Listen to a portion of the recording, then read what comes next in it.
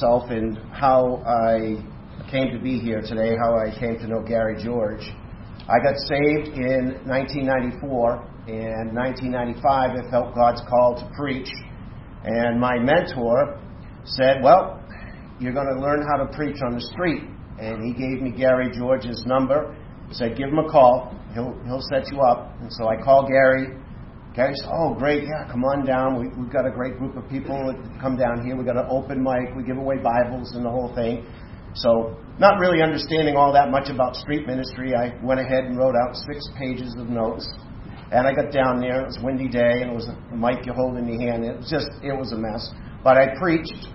And so Gary and I established a friendship from that point on. And then, we were in touch over the years. And then it seems like the last 6 or 8 years, Gary and I got closer together. And spent some time fellowshipping together and talking about theology and evangelism and the state of things in our nation and so forth. And I just sharing with him a little bit about some of my changes and transitions in my theology, a little bit, my look or outlook towards Reformed theology in particular.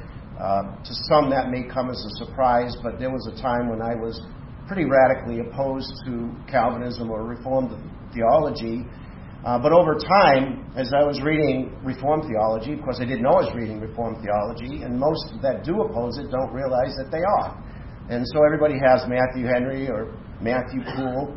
And so those are great Calvinist reformers of the faith with great doctrine and excellent resources. And then, of course, there's Charles Spurgeon. I mean, who doesn't know Charles Spurgeon? I think there's more memes with Charles Spurgeon quotes on it than anything else. He'd be the prince of memes if he were alive today. There's, his Treasury of David. Most people are familiar with the Treasury of David and what an inspiration and an encouragement the Treasury of David is. And then, of course, his sermons as well. All great stuff. My love for history is really what started to get my mind to shift. I'm Baptist. I'll die a Baptist. But one of the things about being a Baptist that I appreciate is their fight for liberty of conscience or individual soul liberty. And that's a big deal to me, and it should be a big deal to you. And so the men that I studied, Obadiah Holmes, John Clark, Roger Williams, Elder Leland, these are great men in history. And if you have not had a chance to look into the history and the influence of these great men, you need to. For example, John Clark and Roger Williams both petitioned King Charles II. I believe it was John Clark who stayed for 12 years, and he came back with a charter to conduct what was called a lively experiment. If you look on the town hall in Rhode Island, you'll see the statement to that effect with regards to Roger Williams.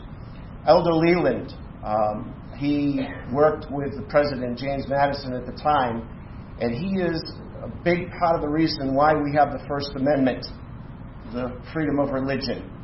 Well, Elder Leland and John Clark, Obadiah Holmes, as I began to read into these men, what did these men believe? What was their theology? Because theology drives you. Theology frames the way we live. Theology frames our ministries. And so I started digging into their backgrounds, and I found out that they were Calvinists. I found out that they were Reformed in their theology. Obadiah Holmes, and some of you are probably familiar with the whipping post. They were caught, him and John Clark and several others were caught having a church service, or what they called a conventicle back then. You weren't allowed to have a church service without state permission.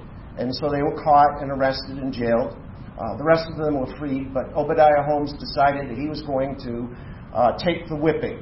And there's a quote that's associated with that particular incident, as with roses. They had asked him how he felt about the whipping, and he said it's as with roses. Obadiah Holmes, there's a book called The Last Will and Testament of Obadiah Holmes. He was clearly Calvinistic in his theology.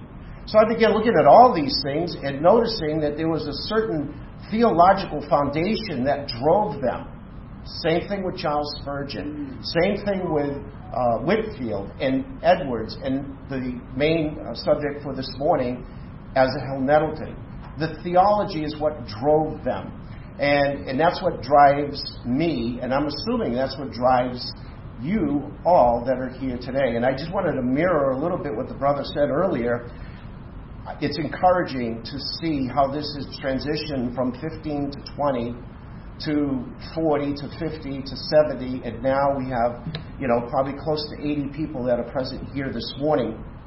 And it does show that God is at work, and He is doing His work in God's people. So I want to read to you, in keeping with Puritan tradition, from the Geneva Bible. Some of you may get that. That was the first Bible that came over on the continent, not the King James, for those of you that may not know that. But one of my main verses is in 1 Timothy chapter 1, beginning at verse number 12. And Paul said this, "Therefore I thank Him which hath made me strong, that is Christ Jesus our Lord, for He counted me faithful and put me in His service. When before I was a blasphemer and a persecutor and an oppressor, but I was received to mercy, for I did it ignorantly through unbelief." When I was first called to preach, I didn't understand why God would call me to pastor a church. And I didn't understand how God was going to work all that out. The men that were around me during that period of time were intellectual men. They were educated men. They were going to seminary. I didn't have any of that. But my mentor said to me, he said, if you are called to preach, I will mentor you. And so for 10 years, I sat under his mentorship. And, of course, I got introduced to street preaching through Brother Gary. And then I started preaching in a nursing home. And then other doors opened up to me. A couple of incidents, and then we'll get to this subject for this morning. But there was an occasion, I was working at FlexCon at the time, and there was a fellow there, Charlie Schultz. And he was going to a congregational church. Now, you have to keep in mind at this time, I didn't understand the difference in the congregational churches. I didn't know there were two types of congregational church. There's a Reformed congregational church, and there's a Unitarian. Of course, I didn't know at the time, so I just went because it was a door that was opened up to me, and decided that I would just let it fly. I was a lot of zeal, but not a whole lot of knowledge. And they enjoyed the message, and I went back and preached again. Then I was involved with Transport for Christ. It's a truck stop ministry. I don't know if any of you are familiar with that. It's the one in Shrewsbury on Route 9. And I spent a little over a year, probably close to 2 years, ministering there to the truck drivers that came from all parts of the country. And it was fascinating ministry. I got to meet some really great men, and they shared quite a bit of burden. It really is a big burden for the truck drivers. They're on the road a lot. They're away from their families, and they struggle spiritually. They just want to find the connection and get tied in. The other thing that my mentor did is he had me preaching in a nursing home at Homestead Hall on Southbridge Street in Worcester. I preached there for many years, and it was truly a blessing to minister in that capacity. And then in 2004, I joined Bible Way Baptist Church. In 2005, I was ordained. In 2006, December 24th, I was called to be the pastor, and I've been the pastor there ever since. And so in the midst of all of this, Gary and I have managed to keep in touch, pray for one another, been over his house for fellowship and so forth. And the process of all of that, Gary and I talked about some of what I'm reading and some of the men in history that really ministered to me. There's quite a few, actually, that have ministered to me, but Asahel Nettleton really struck a chord with me, and I want to share a little bit with you this morning about his background and how he's ministered to me, because there's certain things from a theological perspective and ministry perspective, there's sort of a kind of crossroads. There's some things I've learned about Asahel Nettleton that I was trying to deal with, some questions that I was trying to find some answers to, and they all kind of intersected and were able to give me some confirmation about some things. One of the things about Asahel Nettleton that I found very interesting is that he's almost forgotten. Not many people know about Asahel Nettleton. I read a lot of the history books and revival books, and maybe his name came up, but certainly not as pronounced as Jonathan Edwards or a George Whitefield. I think everybody knows about Jonathan Edwards, and everybody knows about Whitefield. You probably have Edwards' 2-volume set on your shelf. Maybe you have a biography by Whitefield. But Nettleton seems to be lost in the shuffle. And want to resurrect that, because I think it's important to understand how these old revivalists, these old school, these old paths revivalists ministered, how they preached, what was their dependence, where was their dependence, where was their focus. And that can help us tremendously as we're talking about revival here. We get caught up in pragmatism and methods, and the Finney aspect of it, it's not working, and it was never meant to work. And I'm going to get ahead of myself here a little bit. So what got me started on Asahel Nettleton was a friend of mine on social media. He went by the name of Asahel Nettleton. And so in one of my private conversations with him, I called him Mr. Nettleton. And he said, "No, my name is not Mr. Nettleton. My name is." And I said, "Well, then what's up with Nettleton?" He said, "Nettleton is a revivalist during the Second Great Awakening." And of course, my curiosity was piqued, and I said, "I'm going to find out about this Mr. Nettleton." So you do what you do. You go on Google, and you Google Asahel Nettleton, and a whole slew of things comes up. And I went out and I bought 2 books that I could find on Amazon. God Sent Revival by J.F. Thornberry, and then The Life and Labors of Asahel Nettleton by Bennett Tyler and Andrew Bonner. For those of you that are pastors here, or even non-pastors, I would recommend The Diary of Andrew Bonner. If you have not read that, I would recommend that you get that library, that book, and read it. Add it to your library. These are the 2 sources, 2 of the 3 sources that I've used for this lecture this morning. The third one, there's 4. Revival and Revivalism by Ian Murray. And I would highly recommend this one. And then an internet source by Pastor Kerrigan. And you can find this information on pilgrimway.org, Asahel Nettleton. He wrote an excellent book, Nettleton versus Finney. And I do use some of his material in this.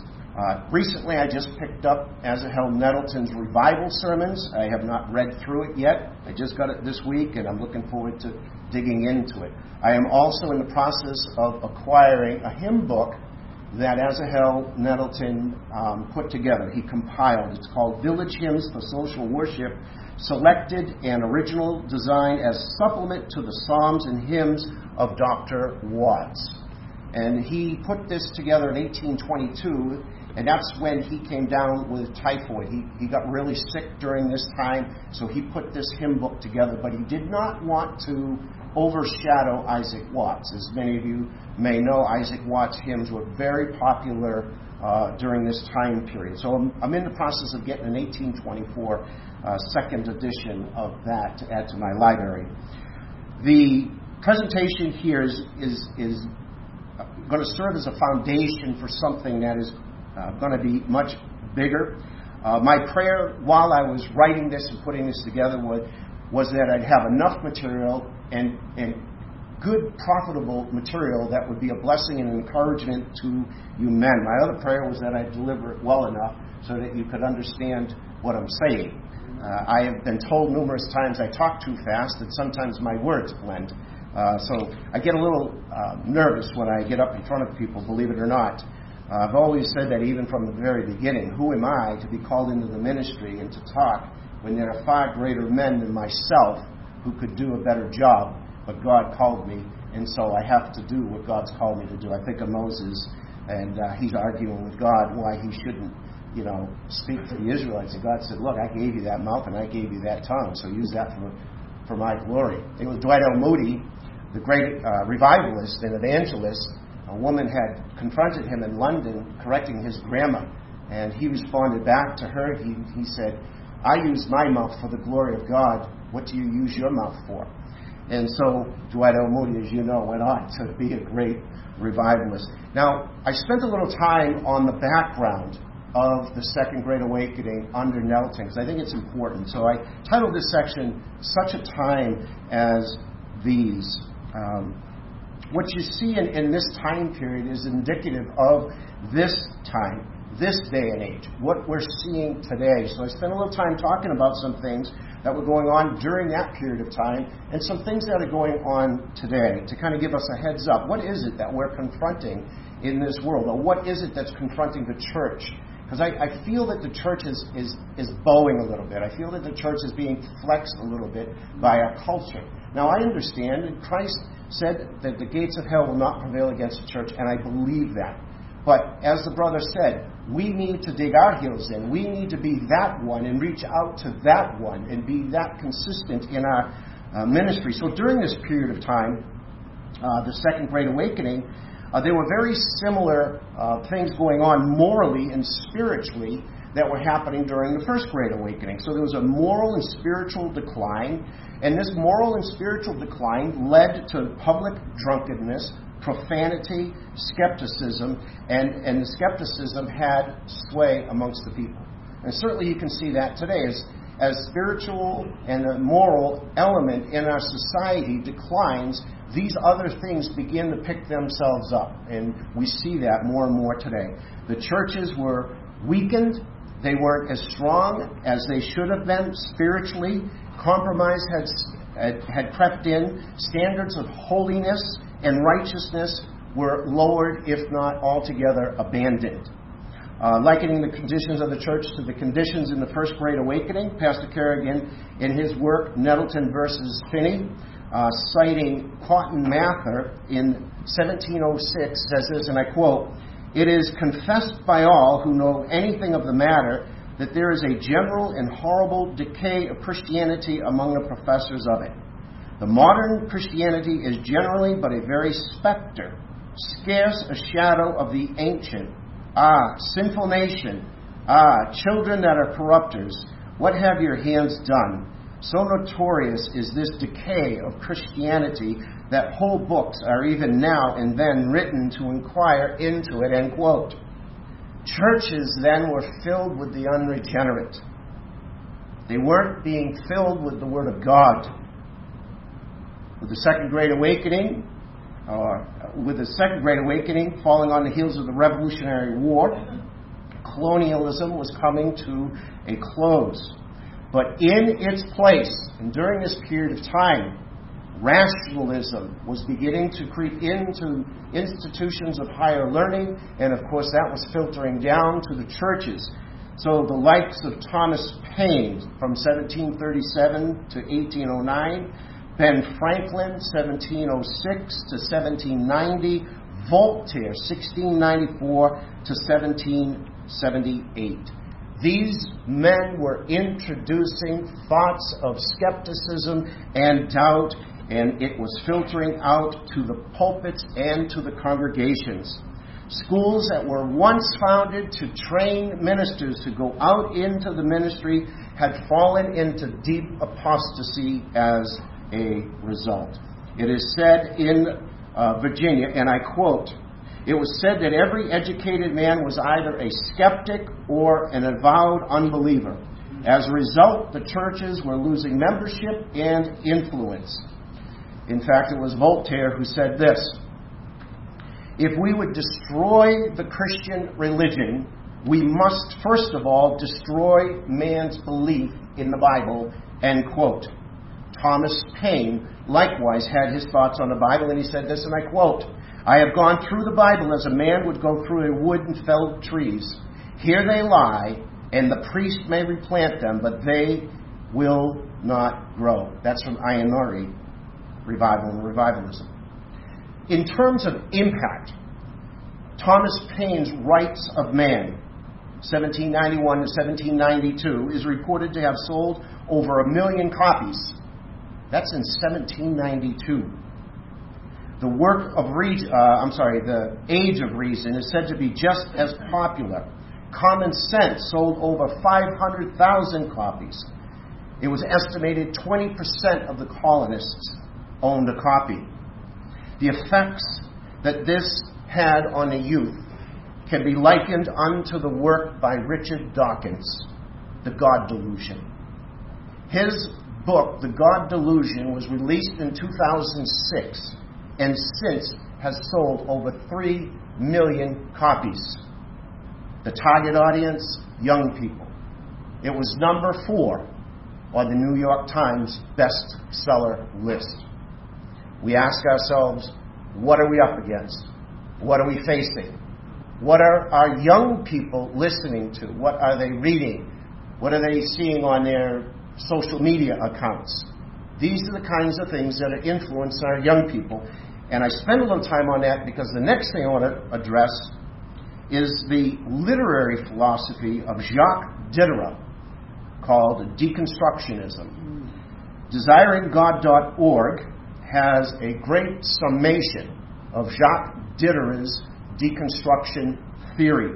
So you can check that out at DesiringGod.org. What does deconstruction even mean? I'm just going to quote one reference from that article to help you understand what our young people are listening to. Because deconstruction is, that's something I'm hearing a lot more of lately. Kids are deconstructing from the faith. The things that we held to, the so-called traditions, just think of marriage. Just think of the state of the marriage units. Think of the state of the family in our nation and the changes that have been made over the last year and a half. And here's the quote, and I quote, "Deconstruction asserts that human language at best communicates not absolute truth, but how a certain individual conceives of truth at a certain moment in time, in the context of his spiritual, political, religious, environmental, and experiential influences." And so, in other words, what you're reading in the Bible, well, that was relevant 2,000 plus years ago. Marriage doesn't mean the same today. It was interpreted different then. You see the difference? This is what our young people are facing today. One more thing. I promise I'll move on from this point, but I think it's important to understand what was going on here, because the very same things that Asahel Nettleton faced during that period of time are the very same things that we are facing in this time. And this here is from Ligonier Ministries, called thestateoftheology.com. And this is in regards to the Bible. I recommend you look at this poll that they did, this survey. It's got some information on there that'll be, at first, probably very disheartening. But I think it's important information nonetheless, because it gives you an idea. It puts your finger on the pulse of what people in America are thinking. And if we can understand that, then we can frame our language and our preaching in accordance. We can give an apologetic or contend for the faith that was once delivered to the saints. So here's what they say about the Bible. U.S. adults increasingly reject the divine authorship of the Bible, relegating it to the same category as other religious writings and purportedly sacred texts. This view makes it easy for individuals to accept biblical teaching that they resonate with, while simultaneously rejecting any biblical teaching that is out of step with their personal views or broader cultural values. Tell me you haven't run into that when you're preaching the Word of God and you're dealing with moral issues, and how quickly they change the subject of those moral issues. That's your opinion. That's what you think. That's what they used to believe. This is the state of things in our nation. And so he goes on, they give this statement, and then they give a percentage of people that believe. They go from 2014 to 2022. It's statement 16 for those of you that may look it up. And this is what they said. The Bible, like all sacred writings, contains helpful accounts of ancient myths, but is not literally true. U.S. adult finding. 2014, 41% agreed. 2016, 44% agreed. 2018, 47% agreed. 2020, 48% agreed with that statement. 2022, 53% agreed with that statement. Now, I'm assuming the poll sample is probably between 500 and 1,000. I think there's a standard on that. I wasn't sure of what it was. Why did I share that? Why did I feel that was important? Well, largely in part because I want to be an encouragement to the men that are here, to help us all understand the state of things in the world that we're called to go out and minister to. I firmly believe that we should allow the Bible, or the Bible should be preeminent in all things, to really hold that up the way God intended it to be held up. And we cannot give any ground in this matter. Dr. Martin Lloyd-Jones absolutely insisted that preachers give no ground whatsoever in regards to the absolute authority, inerrancy, and infallibility of the Word of God. And I think we may have slipped a little bit there.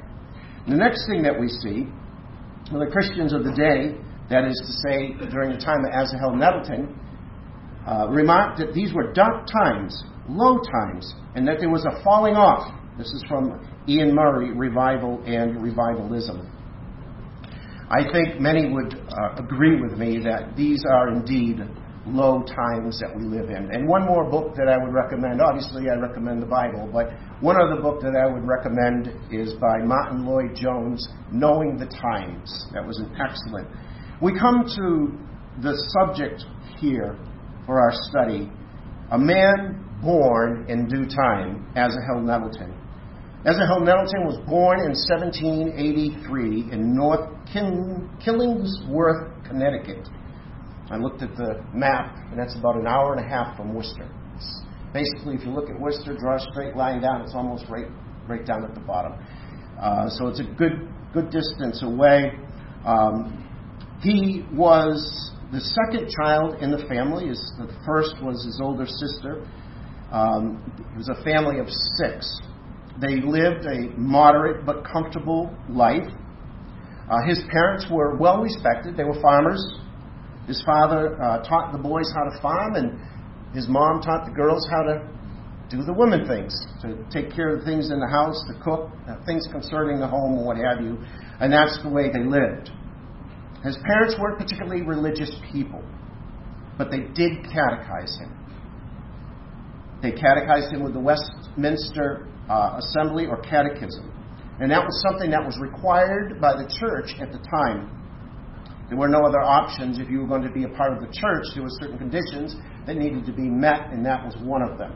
It was necessary to be agreement with the Westminster Confession. And so this was drilled into him all through his childhood and served to bring conviction later on in his life when he was going through what he called religious impressions by the Holy Spirit. And so he continued his life living it and being under the teaching of his parents. They were strong Orthodox Calvinists, and this is something that prevailed amongst the Congregationalists and the Presbyterians during their day. So a lot of that teaching and doctrine was embedded in him. It is said that Asahel Nettleton lived a fairly unblemished life. We know the Bible says there are none good, no, not one. But all things considered, he lived a fairly unblemished life. In other words, he wasn't St. Augustine when he went through his little moral decline, if you will, exploring the flesh before he came to be converted himself. And so he had his biblical training to help frame him and to put a wall around his conscience to keep him from engaging in sinful, immoral activities. He was a man called of God. And so as Asahel Nettleton lived this life, and he began to think, I'm not that bad of a person. There was a time in the fall when Asahel Nettleton came under conviction. It was a little bit of a conviction. He began to think about life and death. The story goes that he was in a field and he was just thought came over him. Someday I'm going to die. Where am I going to go? Where am I going to spend eternity? It is said that he wept, but then he kind of dismissed it. He didn't really dig into it any deeper. He didn't pursue it. He just kind of let it go. And then, shortly thereafter, he was at a meeting, at a revival, and he began to struggle with his own guilt and shame before God. And it says, I have a quote here, revivals were few during this period of time. The Spirit had seemed to be withdrawn. But commencing in 1798, not less than 150 churches were blessed with the outpourings of the Holy Spirit. That's Bennett and Bonner. So he's going through these trials. He's struggling with the reality of life and death, heaven and hell. His thoughts were consumed with doom during this period of time. He feared that death would strike him down at any time. He had very little conception of the divine law or even of depravity at this time. He did acknowledge that he was a sinner. He did acknowledge that he needed to be pardoned. And he felt at this time an urgency to pray. So that's a working of the Spirit in the heart of an unregenerate man. You know, one of the things that I learned pastoring and seeing revivals is that unless God does the work, there is no salvation. Amen. The Bible says salvation is of the Lord. It's one thing to get people to perform an action, but it's another thing to see the Holy Spirit do that in the hearts of those that are lost. Amen. And I think that's a big part of what is lost today. We've become too focused and dependent on methods and numbers. 250 walked the aisle, 400 saved, 700 made a profession of faith. What's the fruit? And again, somebody will come and say, well, we shouldn't judge. We shouldn't judge fruit. Or we shouldn't criticize people's salvation or question it. I put it this way. You should question it. If you have no desire for the things of God, if you have no desire to pray, if you have no love for Christ, if you have no love for the brethren, if you have no love for the Word of God, then there's something wrong with you spiritually, and you need to go before God and get that checked. To engage flagrantly in sin with no remorse, with no guilt, and no shame before God, there's a problem. And here we see Asahel Nettleton. He lived what would be considered a decent life.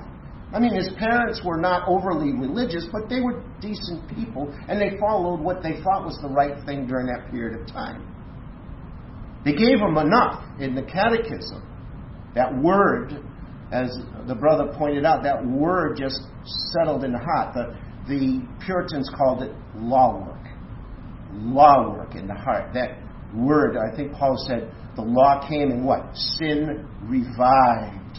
So he became aware of that sin. So he's going through this anxiousness of his soul. He kept hearing sermons that were bringing conviction.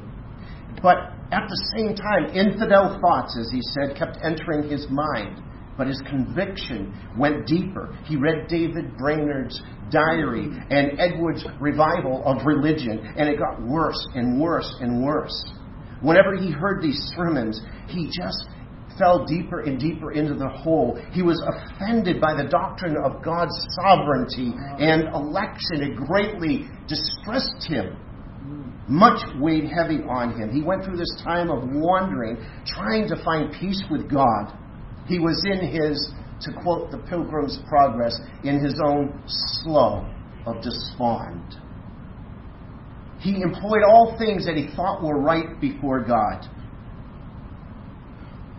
but to no avail. Someone said of Asahel Nettleton, he didn't hate sin because it was committed against God, but merely dreaded its consequences. And so this agony of soul continued for 10 months, but the Lord was not far from Nettleton. Soon, his doubts and his fears were replaced with peace. It was here that he began to see the things of God differently. It was here that his affections went from affections on the things of the world to affections on God. A love for God, a love for the Bible, a love for the brethren, and a love for souls. A real passion for these things.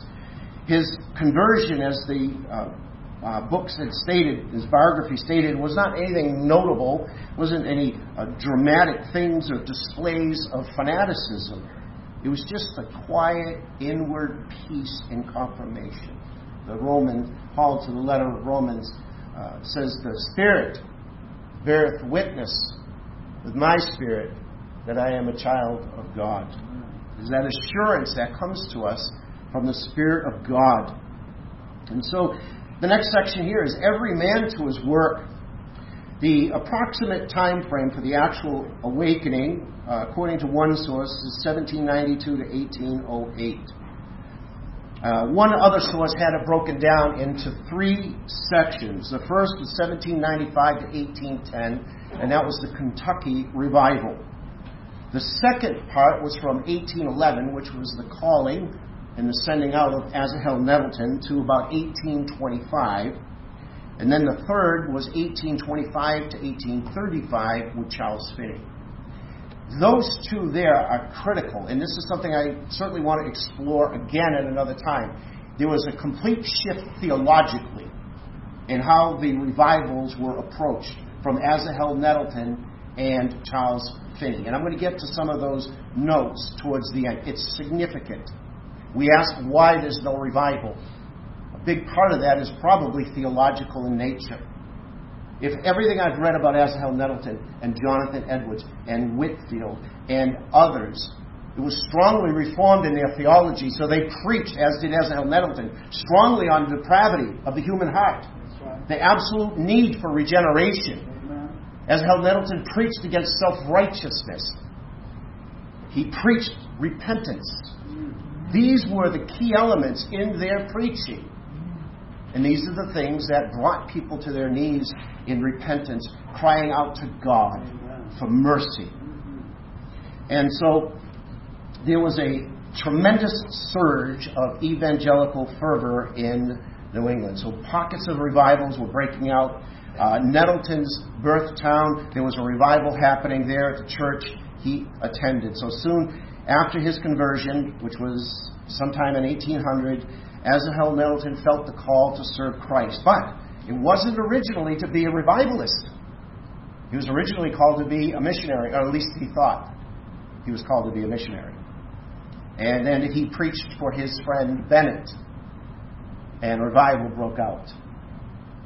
And they compelled him to go on a revival road to preach evangelistic meetings. It was said while he was at Yale, and he was at Yale from 1805 to 1809, the then president of Yale was Timothy Dwight. Timothy Dwight is the grandson of Jonathan Edwards. And he said this about Asahel Nettleton: he will make one of the most useful men this country has ever seen. So Nettleton was licensed to preach in 1811. In the autumn of 1812, Nettleton received an invitation to preach in South Salem, New York. On his way to New York, he stopped over to spend a week in South Britain, Connecticut, where his fame as an evangelist began. In 1817, he was ordained a congregational evangelist. His theology was thoroughly in keeping with that of the godly men who had preceded him in the Congregational and Presbyterian churches of the land. As I stated earlier, the thrust of his sermons was strongly Calvinistic. He preached the necessity of regeneration, introduced the doctrine of depravity. He made direct hits on the conscience. He laid waste to self-righteousness. He expressed in no uncertain terms the absolute need for repentance and faith and submission to the Lord Jesus Christ. Interesting thing, for those of you that like to study famous figures in history, Francis Wayland. I don't know how many of you know about Francis Wayland, but I'd look him up and do a little study on him. He was president of Brown University from 1827 to 1855. He considered Nettleton to be one of the two best preachers of his generation. He said he was a solid doctrinal preacher. One thing about Nettleton, when he went into a church or into a community, he didn't go where he wasn't invited. He didn't impose himself on the pastors. But during this period of time, there was a fellow by the name of James Davenport who was really stirring up a lot of trouble, causing division in the churches, speaking out against pastors, particularly those pastors that spoke against him. So there was a feeling with a lot of the preachers in the area concerned legitimately because of this man. And, here comes Asahel Nettleton. Is he going to be like James Davenport? And, of course, that was shown to be wrong, as Asahel Nettleton showed himself to be a friend of pastors with a genuine heart for people, a love for souls. He would go into a town or a village, wherever it was that he was invited to preach, and ask about the prayer meetings that were taking place and make sure that was happening. And then he'd come in and preach. And he'd preach the material that I mentioned to you just a few moments ago. And many people would be converted as a result of it. He wasn't in to usurp the authority of the pastor. He wasn't in to tell them what they would do, whether they were doing right or wrong. He was just there to be a blessing and to minister to them. He really had a heart for them. His ministry probably lasted about 20 years. And it is said the numbers of churches where there were revivals were estimated at 60 to 70. And I'm going to give a list here. I'm going to go through these kind of quick, but bear with me just to give you an example of how many were converted under his ministry. Salisbury, Connecticut, in the winter of 1816, there was no pastor and only 17 male members. 70 were saved in Torrington, Connecticut. 71 people were saved in Waterbury, Connecticut. 118 people joined the church. In Middletown, Connecticut, in the fall of 1817, 84 people were added to the church. Someone mentioned Ashford during the breakfast.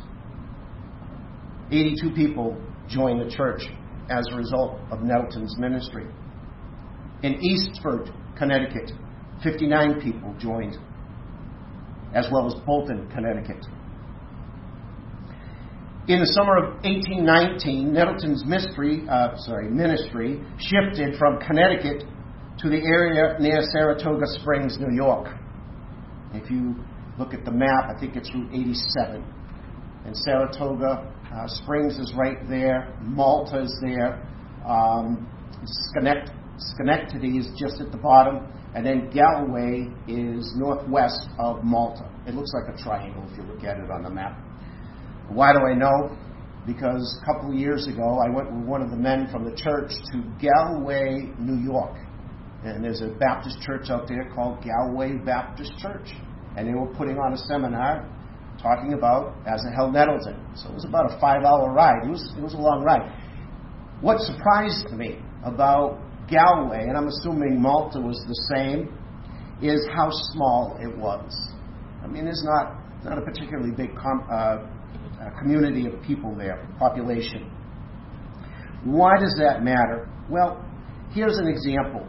In Malta, 2021, the census has 17,000 people, residents.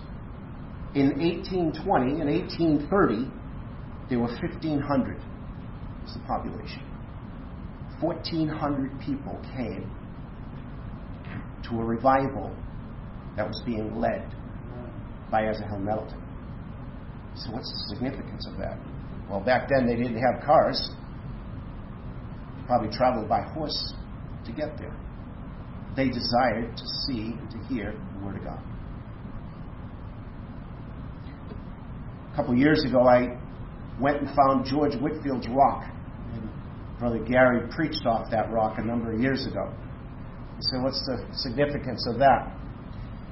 Well, in doing the study on that particular incident, there were approximately 500 farmers that had come out to hear Whitfield. See, why does that matter? Because there weren't that many people living during that period of time. They had to travel quite a distance to get there in that field to hear George Whitfield preach. You can't get in it now unless you get permission from the owner. I think there's bulls that live in that field. And I'm not going in there to take a picture of the rock and risk being exited out of that pen by a bull. So I'd rather him give me the permission to go in there and then we'll do it. But anyway, I just wanted to give you an idea of how many people came out to see him. 103 were saved at Stillwater, New York. 118 were converted at Ballston, New York. 150 came to Christ at Galway, New York. 50 more at Amsterdam, New York. 200 sinners openly wept in 1819 at Saratoga Springs, New York. 200 more were saved in the fall of 1824 during a preaching tour of eastern Connecticut. The results of his ministry in other areas like Danbury, Monroe, North Lyme, Hadlime, and Bloomfield were all very similar. His labors were greatly blessed to the quickening of God's people and to the awakening and conversion of sinners. He had a remarkable ministry with evident fruit.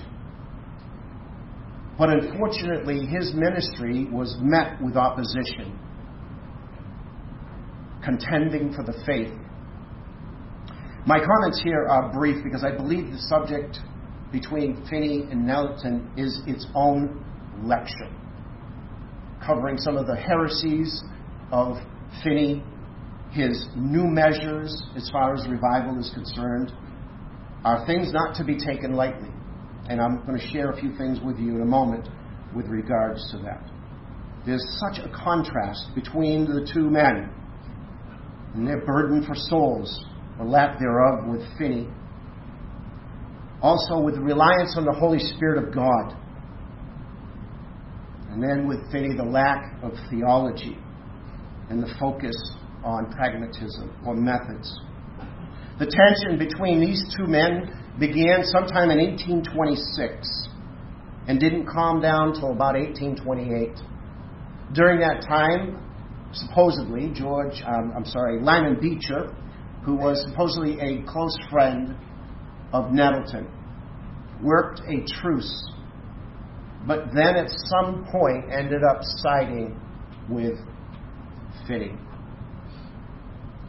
The contention was so great, there was no reconciliation. And I would say this: there is no reconciliation with heresy. There is no reconciliation.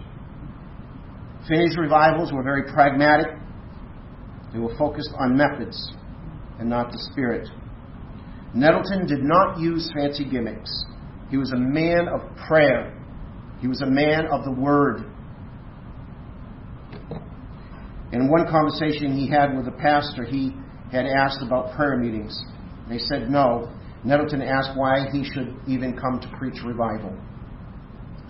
Nettleton held to old school, old paths preaching that taught that the work of revival was the sovereign work of God. I agree with that.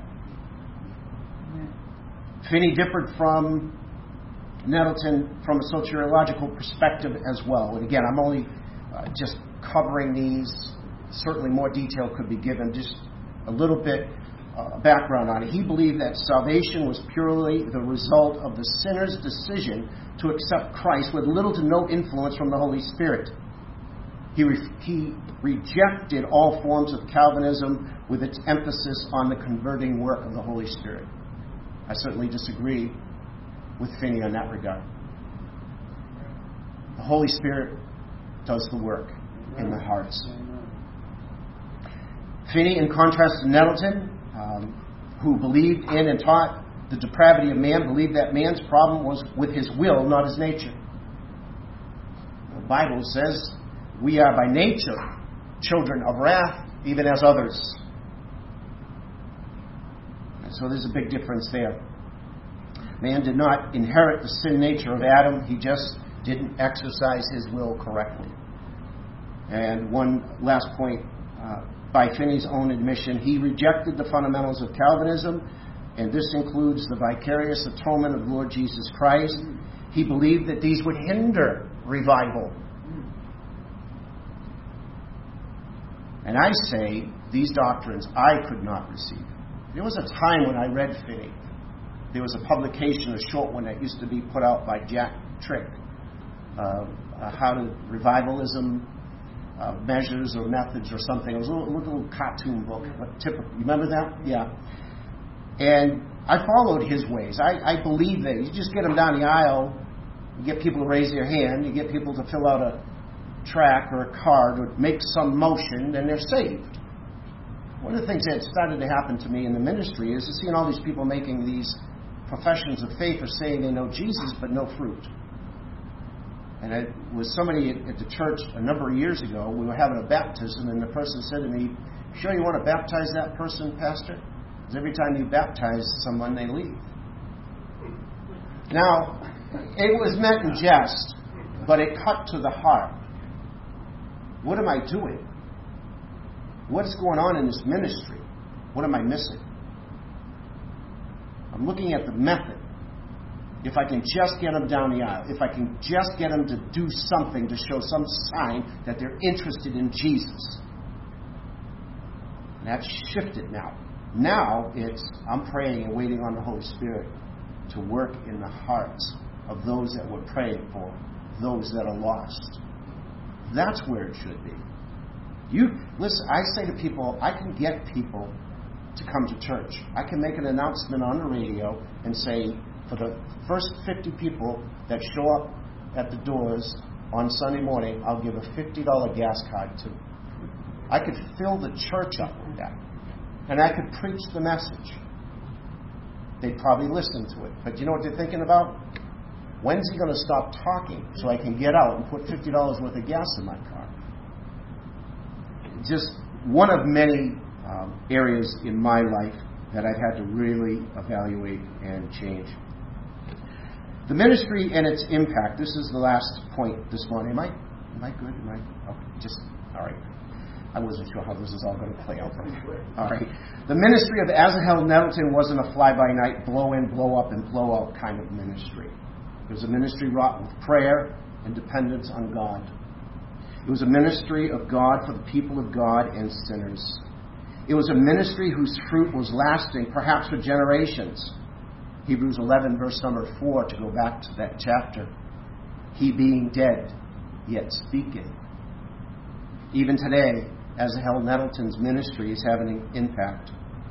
Lyman Beecher, as I mentioned earlier, said this about his preaching. The revivals with which Nettleton had been connected showed less of the defect and more of the moral power than I have ever known or expected to see again.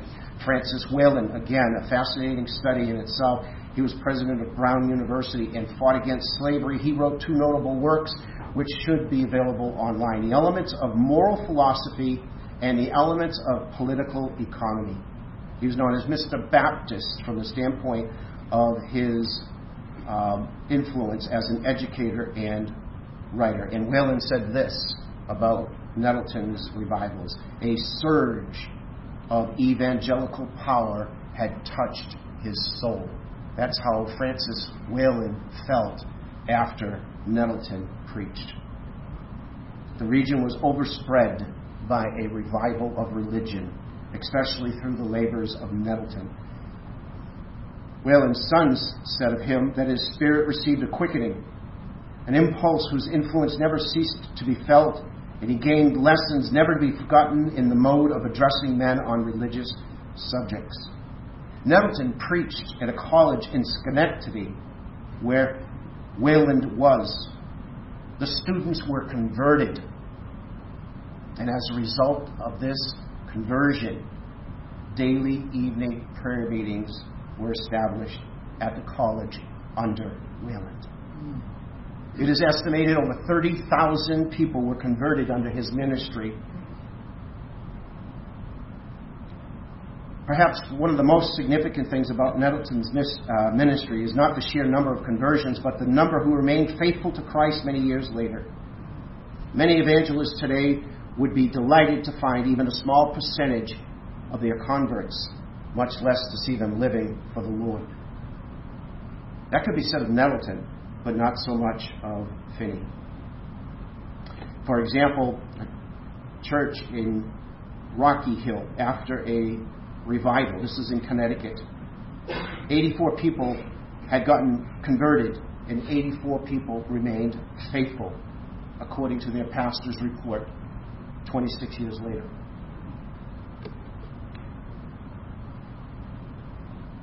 Nettleton was a bachelor his whole life. He lived simply. He owned no property. He didn't charge for meetings. He suffered poor health most of his life. He got really sick in 1822 with typhoid, and that affected his health for the remainder of his life. He died in 1844 at the age of 61.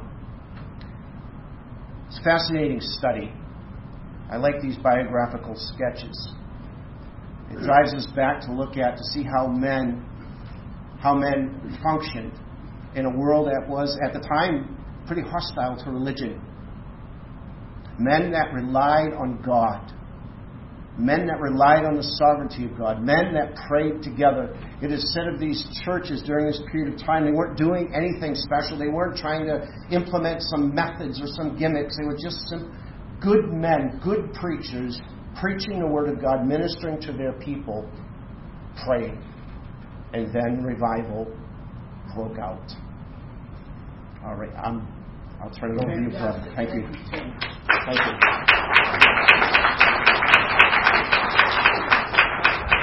Amen. I just want to mention that